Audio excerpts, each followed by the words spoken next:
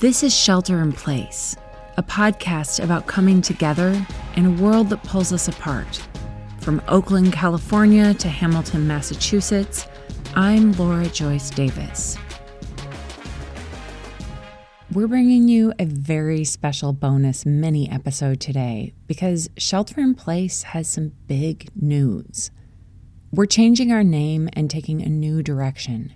We are incredibly excited about this change, and so we want to share with you a bit of our thinking behind it.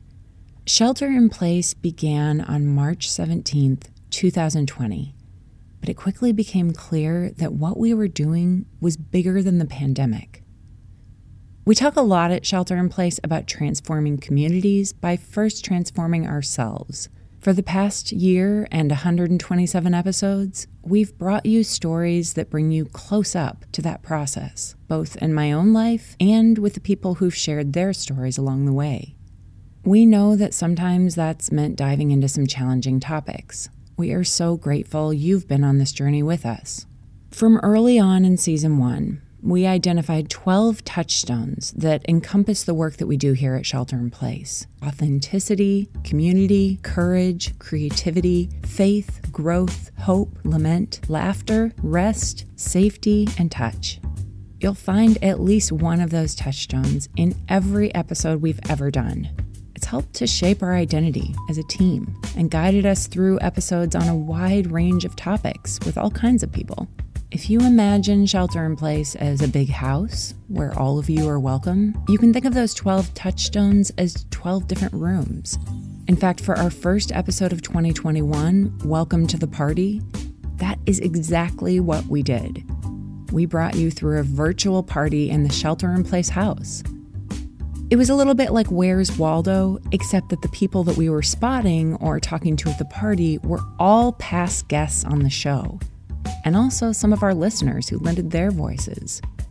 There was music and art and dancing and laughter, all of the things that we love at Shelter in Place. If you missed that episode, it's worth checking out. It was in Season 2, Episode 16, and it was a lot of fun. It's called Welcome to the Party. But today, we've got a different kind of party for you. We also know that it's been a hard year, that both individually and globally, we've all had to grapple with some hard things. So today, I am thrilled to announce that Shelter in Place has a new name and a new identity. It's one that we can all get behind. One that finally will unite every single one of us, regardless of geography or faith or politics. Today, Shelter in Place presents The Pleasant Wombat. Because who doesn't love a cute animal? From now on, we'll be bringing you audio from the cutest animals we can find. We'll bring you listener stories of that cute and hilarious thing your pets did.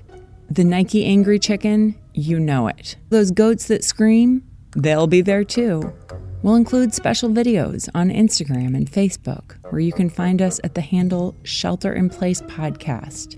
Find our Pleasant Wombat Twitter contributions by following Laura Joyce Davis.